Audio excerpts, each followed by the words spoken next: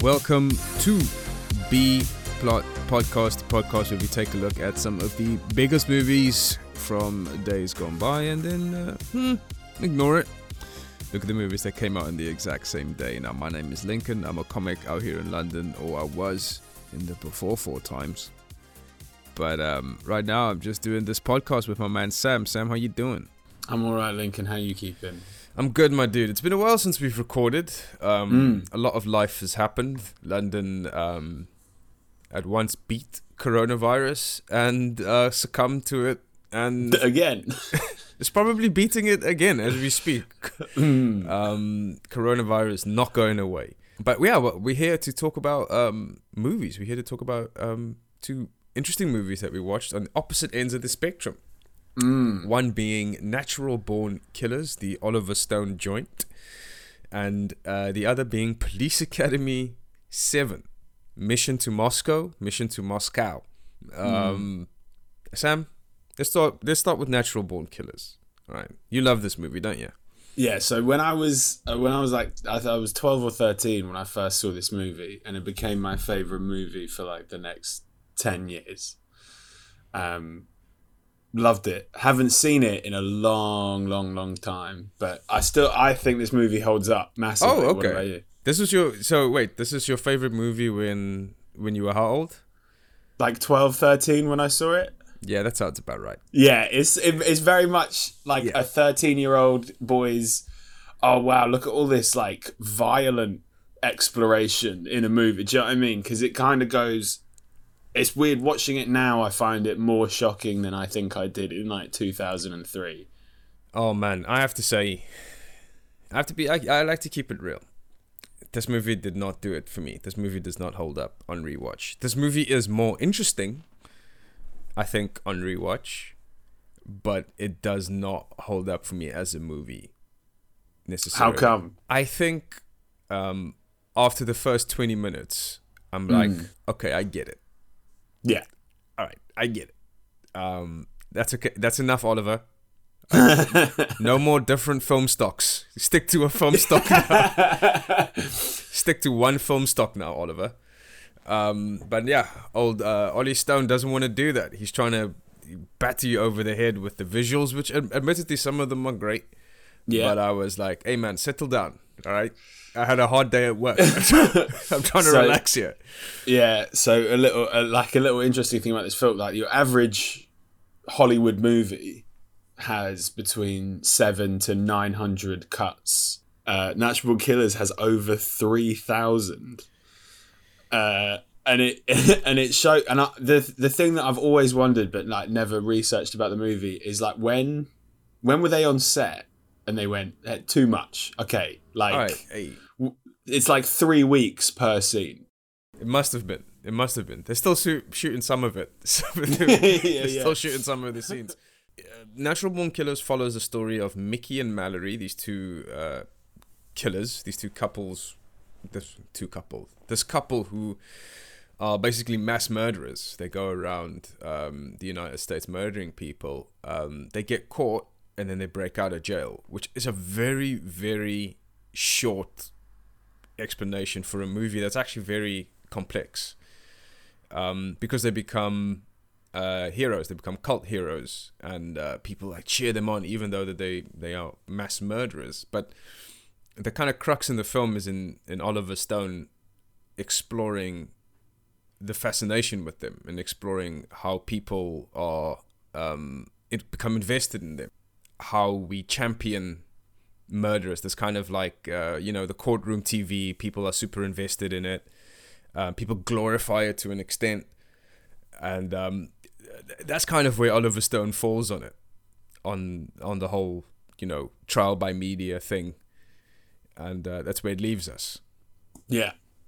So, that's the other really interesting thing about this movie, I think, is It's very clearly like a satire of where like American serial killer culture is going at the moment, and it's right. It's 94, so it's right at the beginning of those those like all night Jeffrey Dahmer specials. So and this is the reason I love it so much, because I think you know this. I hate Quentin Tarantino. Okay.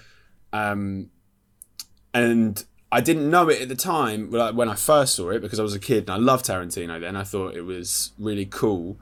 But then the older I got, the more irritating that became. And I find Natural Born Killers is always the film I think that Tarantino would never be able to make, in terms of actually being able to say something and make a point with it. Oh, okay. So the point of view is what you love about it. The point of view. Like I said before, I get it, Oliver. I think weird. Like I said, I don't think the movie is worse or better than the time that I've seen it. I seem to remember just liking it for what it was. But again, as a 13-year-old, and the thing that I also remember is the cover art, the box, the poster is super iconic. I remember that, like, in the video store. Like, I remember, like, you go to the DVD shop, Mr. Video in our case, or V's Video or whatever. Like, I remember seeing that, and it being quite striking, with the bold Woody Harrelson. You know what I would also say? I would also say about this is that I think, like I said, it's more interesting now because, if anything, the whole 24-hour news culture, fascination with murders, that is a big deal now. There's literal, like, huge podcasts about people who's like, ooh, what's my favorite murder? Like, that's a thing. People do that. There's a channel now that's dedicated solely to these crimes. It's not even in the news anymore. Yeah, well, I think that's what another thing I find interesting is that you go back to this movie, and like you just said, the murder culture is everywhere, but it's not in the news. And right in '94, it's the other thing that's going to be important to talk about, right? The two other things that were going on at the time of both of these movies, and where there is some overlap, was just in the wake of the Rodney King riots, and the OJ trial had just finished. And like I said, especially given where we are in terms of my favorite crime, murder, which look, man, murder's your favorite crime. I'm not out here to. My favorite crime is murder. I'm not out here to, like, shit on other podcasts and other podcast genres, because God knows, we deserve some flack. But I just think it's so ghoulish to be like, to have a podcast and be like, no, but this murder is my favorite. Can you imagine murdering someone? Yeah. And then there's a podcast about that murder. Like, you fucked up. Like, you want your murder to be as boring as possible. Maybe you don't even want people to know that it was murder. Maybe you disguised it like the mafia or something. But if you commit a murder and it's like on a podcast, you're like, oh shit. I think you're talking about very specific. You're talking about business murder. I think I feel like you're talking about the kind of murder where it's like, I don't want anybody to know he's missing, but the passion murder. Do you know what I mean? Like, no, but here's the thing though. Once you do the passion murder, once the passion is out, now you have to go into business mode. Now you have to you have to call your loyal friend with a van. Yeah, you have to be like, Sam, show up, dude. Don't ask any questions. Just bring a large rug and some PPE. And, here we go. That's what you have to do. Unless you're really proud of the murder and you want to show all your friends. Yeah, but if that is your energy, then the podcast, then start your own podcast. You know what's well, I don't think we're far off from that. I really don't think we're far off from someone starting a podcast. First of all, there's no barriers of entry to this shit. Anyone can do it. You can start a B-plot podcast critique where you just shit on this podcast. And the only two listeners are me and Sam. Egomaniacs. You can do anything. I don't think we are. I think the logical end of this whole thing is someone starting a podcast about a murder that they've committed or crimes that they've committed. And I think there's going to be a section of society that's going to listen to it, and there'll be some hand wringing. There's going to be some really, really vicious Guardian articles. But at the end, there's nothing that you can do. Like I said, there's no laws to this shit. It's the Wild West. And in many cases, maybe that's what Oliver Stone was thinking all along. Maybe he was thinking playing the long game. Just also to state, though, there are laws about the murdering part of that podcast. So you know what I mean? You'd be able... The audio is technically the most legal part in that it would be a confession. Yes. No. But I'm saying you are already in jail. You've committed the murder. Oh, sorry. You've committed the murder, and in very much like a skit in a late 90s rap album, you are recording this podcast completely over the phone. There's also a section of society who's like, free this person, and then everyone else is like, no, we can't free this person because they committed a murder. But they were such good murders. Still. But yeah, Natural Born Killers, basically tapping into all of that and tapping into the emotion of it. It's the other thing I want to talk about. The other thing I want to talk about with regards to Natural Born Killers is it's quite a quick depiction of police brutality. And again, this is another overlap with Police Academy 7, is again in the wake of Rodney King. And I think this is probably going to be my weirdly woke moment for both of these movies, but is the fact that in Natural Born Killers, the cops are worse than the killers. No, they're not. What are you talking about? How are the cops worse than the killers? Okay, right. Are you talking about Michael Madsen's character specifically, or are you talking... Do you mean Tom Sizemore? Is that Michael Madsen? No, it was Tom Sizemore. It's Tom Sizemore. You know what's wild is I actually Googled this, and I've still come up with the wrong... You've still picked a guy from a Tarantino movie. Yeah, I always get confused. In my defense, they are very confusing. My point being is you got Tom Sizemore, who is the cop trying to catch the killers, who murders a prostitute in a motel room, right? Or murders a sex worker in a motel room, just to see what it feels like. He's super fucked up. Then he tries to rape Mallory. And then you've got the Tommy Lee Jones, who was the head of the prison, the warden. He's the prison warden, who doesn't, like, it's so clearly shown that he absolutely doesn't care about any sense of rehabilitation, and he's really in it to torture the inmates. And we see that the moment he walks into the lunch hall, he has that weird nasal torture device that he uses on the guy who gets a little rowdy in lunch. And he doesn't care. He doesn't care that the journalist is dead. He doesn't care about his own men. He just cares about killing Mickey and Mallory. And I think there's this really great speech where he's talking to Tom Sizemore as they're walking through the prison, and Tommy Lee Jones is talking about how fucked the system is, and he's talking about how fucked it is because society won't go far enough to hurt these criminals. And I think in the film, it's like that makes the dual statement of fucking serial killer worship culture, but also like police brutality and the fact that none of this is engineered to make the world a better place. Right. I want to start with something that you said at the beginning of that, Sam, because you're 100% right with those things. I want to start when you said that the cops are worse.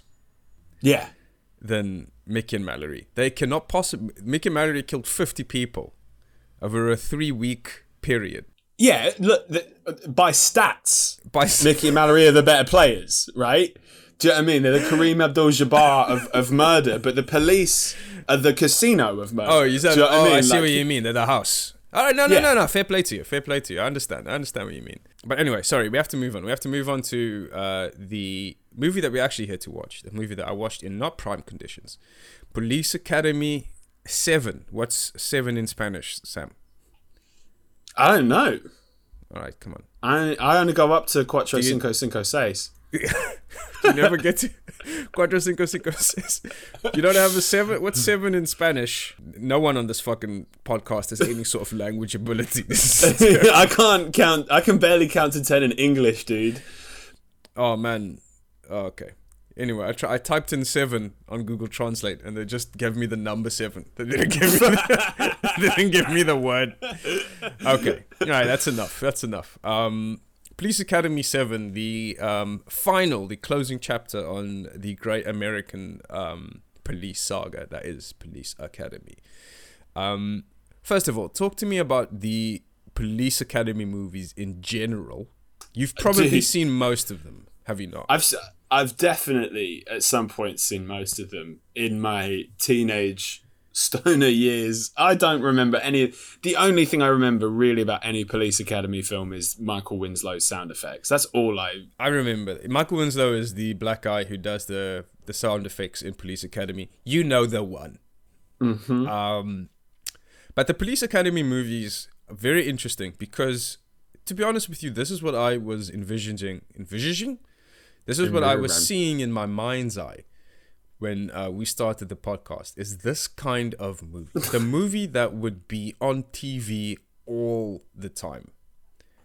The movie that in the late 90s, early 2000s, when you know, before you could have any sort of independence, so you just had to watch what was on. Police Academy was on all the time. I remember the first one, Steve Guttenberg, Kim Cattrall, in the very first one. And then I think as they went along, the movies follow with like one or two paths. The first path is there's a mission. There's a big villain that they have to overcome and fight. And then the second path is how are these people going to graduate from Police Academy? And the movies just veer between those two places. So they go on location. I think there's one in Miami that I remember.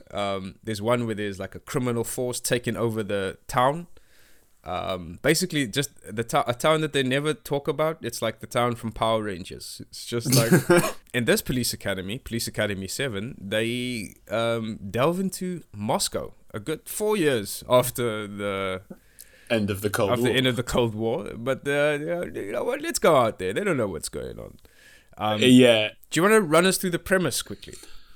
The premise is there's Ron Perlman is the leader of the Russian mafia. And what's he fucking doing? He's created some new addictive video game. Yeah. Okay, sorry. Again, this is where I can see why this was the last Police Academy, because what was the previous film we watched on this podcast with the Apocalypse 2 Revelation, the Christian recruitment movie. I was like, where the Christians try and take control of the Rapture. Oh, sorry, the devil tries to take control of the Rapture with a video game. It felt like it was that, and then what was it? It like brainwashes you again. Right, it brainwashes you. But this is not a brainwash technique. So, as you mentioned, Ron Perlman has a video game and he's going to try and take control of the world. He's created a very addictive video game that if people download it onto their floppy disks and insert it into their computers, it will give him access to some secret files. Give him access to every secret computer in the world. And so they have to, basically the Police Academy team has to foil this plot. Right, yeah. This was just like, it felt like they were trying to do satire and Naked Gun and something else at the same time, none of which worked together. And if you don't like Police Academy movies, this is by far the worst of them. Oh, I don't think anyone likes Police Academy movies. But they are, very crucially, on TV. The first Police Academy movie has this kind of like Animal House, more like sophomoric humor kind of vibe. It's a little bit different because I do think there is like a point in Police Academy when it switches from a kind of a slacker comedy to the kind of Naked Gun, sight gags, airplane style humor. Yeah. But I can't tell you where that is. It's probably between 4 and 5. If I had to put a pin in there, but there is like a shift in tone, because the first one is also kind of like, it's very like Animal House, Revenge of the Nerds. There's like loads of like ladies with their titties out and stuff, and it's like, whoa, it's exactly it's for 13-year-olds, and which is crazy why I'm looking at these two movies now, when Natural Born Killers is making this grand point to appeal to the mind of a 13-year-old to be like, oh shit, I get it. I get it. I understand it. I understand what's being done. Whereas Police Academy is like, whoa, boobs. But Police Academy is more of like a societal apology. Like Police Academy is like, oh, police brutality. Oops, sorry. No, we weren't even close to that. We weren't even. The Police Academy movies does not even begin to broach systemic police violence. Not all of them, just Mission to Moscow. Mission to Moscow doesn't even, dude. What are you talking about? What is the police brutality in Mission to Moscow? There's like a fucking 10-minute scene, bro, where there is a cop complaining about all of the things that are now defined as excessive force. Which ones? The whole bit where he's like, this is the cop, and he's like, I used to be able to choke a guy out. Now that's considered excessive force. Are you talking about Tackleberry? That guy's a fucking joke. That guy's not the guy. Tackleberry. No. See, wait. No, Lincoln, go on. Bruv, take a second. You're going to tell me, right, that the first Police Academy released right after the Rodney King riots is going to be that they're going to make this huge joke about excessive force that lasts for way longer than any other bit in the movie, and it's not about. It's like the joke is just they've gone. It's from nowhere. Yes, I think the joke is on Tackleberry. I think the joke is not on police brutality as a rule. This is the problem with you. I've noticed this ever since we've done this podcast. You're way too woke, my dude. I don't know. I'm not saying Police Academy is saying police brutality is a good thing. I'm saying that's the bit that they're trying to be satirical about. I cannot believe in the detritus that is Police Academy 7 that you have managed to find something to hold on to that you can take away from this movie. That's my weirdly woke moment for the movie. For the movie. You're saying the movie's woke? I'm saying the movie's, the surprisingly weird wokeness is taking essentially a Naked Gun movie and making it like putting this police brutality thing at the middle of it. They're trying to just jump on. I'm not saying it's weirdly woke because they're just trying to jump on the bandwagon at that time. I don't think they've gone, we're the guys to save the world, but I think they've gone, fuck, we had these Police Academy movies that were going real well, and now Rodney King was the first time it was like caught on camera. Do you know what I mean? And they've gone, fuck. We were just all getting the old cast back together to go into pre-production for a new Police Academy movie. Fuck, set it in Russia and then make some jokes about the police brutality to show that we're like, ooh, not these guys though. The joke is on Tackleberry, but Tackleberry is the representation of Los Angeles fucking police, dude. All right, first of all, there's no saying that Tackleberry is representing the LAPD, which is very different. I think it's okay. I'll extend an olive branch here. I'm willing to give you the weirdly woke moment. Emphasis on the weirdly part, not so much the woke part.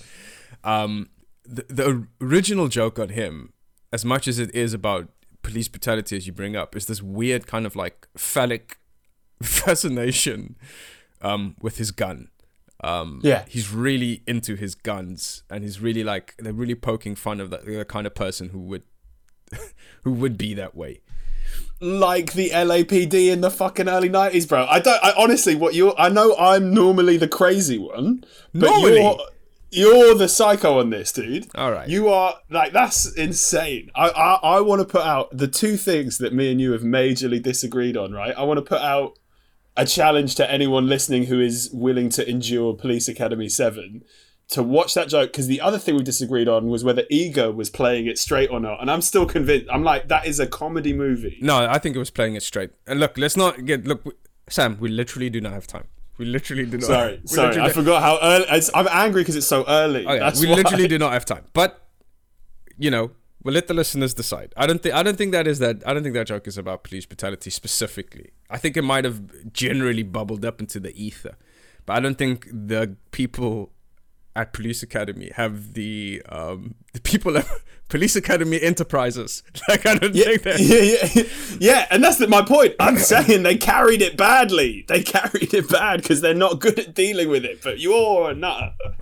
Look, you know what I will say? We have to move on to some other things as well. Sorry, Sam. We don't have time. That the first couple of Police Academy movies, weirdly enough, were big movies. So, in a kind of an interesting way, I reckon now this is the kind of bomb. But if we go back through the kind of annals of time, presumably Police Academy could be the A plot. could be the star. Yeah. Yeah, because the movie was. I saw the first one was made for 4 million, made about 80 million, although citation needed. And it is a bit of a cult classic. Like, I'm not gonna lie, it does have like a bit of an appeal again because it was always on. The second Police Academy movie, 7 million, made 115 million. Yeah. So like these movies, and then there's like steadily decreasing returns, and I think up until like 4 or 5, they just all made money. But a couple of things about Police Academy 7, which actually we haven't talked about it much, because there isn't much in terms of substance. But they actually go to Moscow, the Police Academy graduates, the Police Academy team, and already that's offensive because Russia has this massive problem with organized crime, and what does America do? Sends a group of academy graduates, a group of teachers, and one slacker dude who can do a backflip, and this is the people that they send. A couple of notable moments that I enjoyed in the airport. I think it's Christopher Lee is the foreign general. He kisses Commandant Lassard, our guy, on the lips, which I thought was very beautiful. And then again, in my weirdly woke moment, and a great example of explaining consent, he goes, "Can I kiss you?" And he goes, "No." And Christopher Lee goes, "Okay, cool." That's how that ends. I thought it was quite beautiful. And yeah, they basically try and infiltrate Ron Perlman, who is a Russian gangster, and he is very zany. You guys know what happens. He has a hideout. He has a casino, which is just called Casino. It's really funny to me. And they try and infiltrate it using various Police Academy type gags. What are some of your favorite movies? Do you have any sort of like moments that stood out to you as funny or notable at all? No. The I don't find anything funny. That like Winslow's amazing at noises, but that's what I always think whenever I've seen a Police Academy movie. Is like that guy really has like a weird talent. Yeah.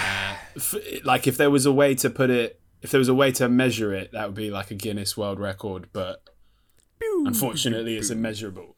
Yeah.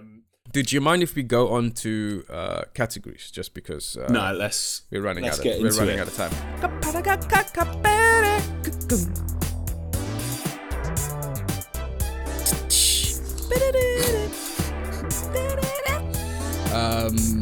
Categories. So we have categories on this podcast, don't we, folks? We love categories, don't we? Some of our favorite categories we use to compare these two movies. What we're doing today is we have the weirdly woke moment. So I think we've done the weirdly woke moment. Let's move on straight to instant cancellation, of which there are several. Let's look at Natural Born Killers first. What would you instantly cancel? What does not age well? We're like, maybe not so much. I've got two cancels. I got two cancels for Natural Born Killers, my former favorite movie of all time. One is a weird one. It's the Mickey and Mallory. They get help from a Native American man, right? And they're sleeping with him. They're sleeping like in his home overnight. He keeps rattlesnakes. They both get bitten by rattlesnakes, accidentally kill the old man, and they run to the drugstore to try and get the snake venom. And this is where the police finally catch up with them. And they have news crew with them. The police have news crew with them. And there's a Japanese lady like doing news for Japan. Yeah. On the thing. And she keeps, obviously speaking in Japanese, and all the subtitles are silly. So it's like, Mickey is quite virile. And it's this weird one where it's like, it's like, it's a stereotype, and I'm just struggling to find the satire in it. So I'm like, I think this is just like an off-brand joke from 1994 when everyone was like, that's okay. And the other one is just the use of the Patti Smith song, because I just don't like the Patti Smith song. Which Patti Smith song? I'm not going to say the whole title, but the rock and roll N-word. Oh, I didn't know that was the one.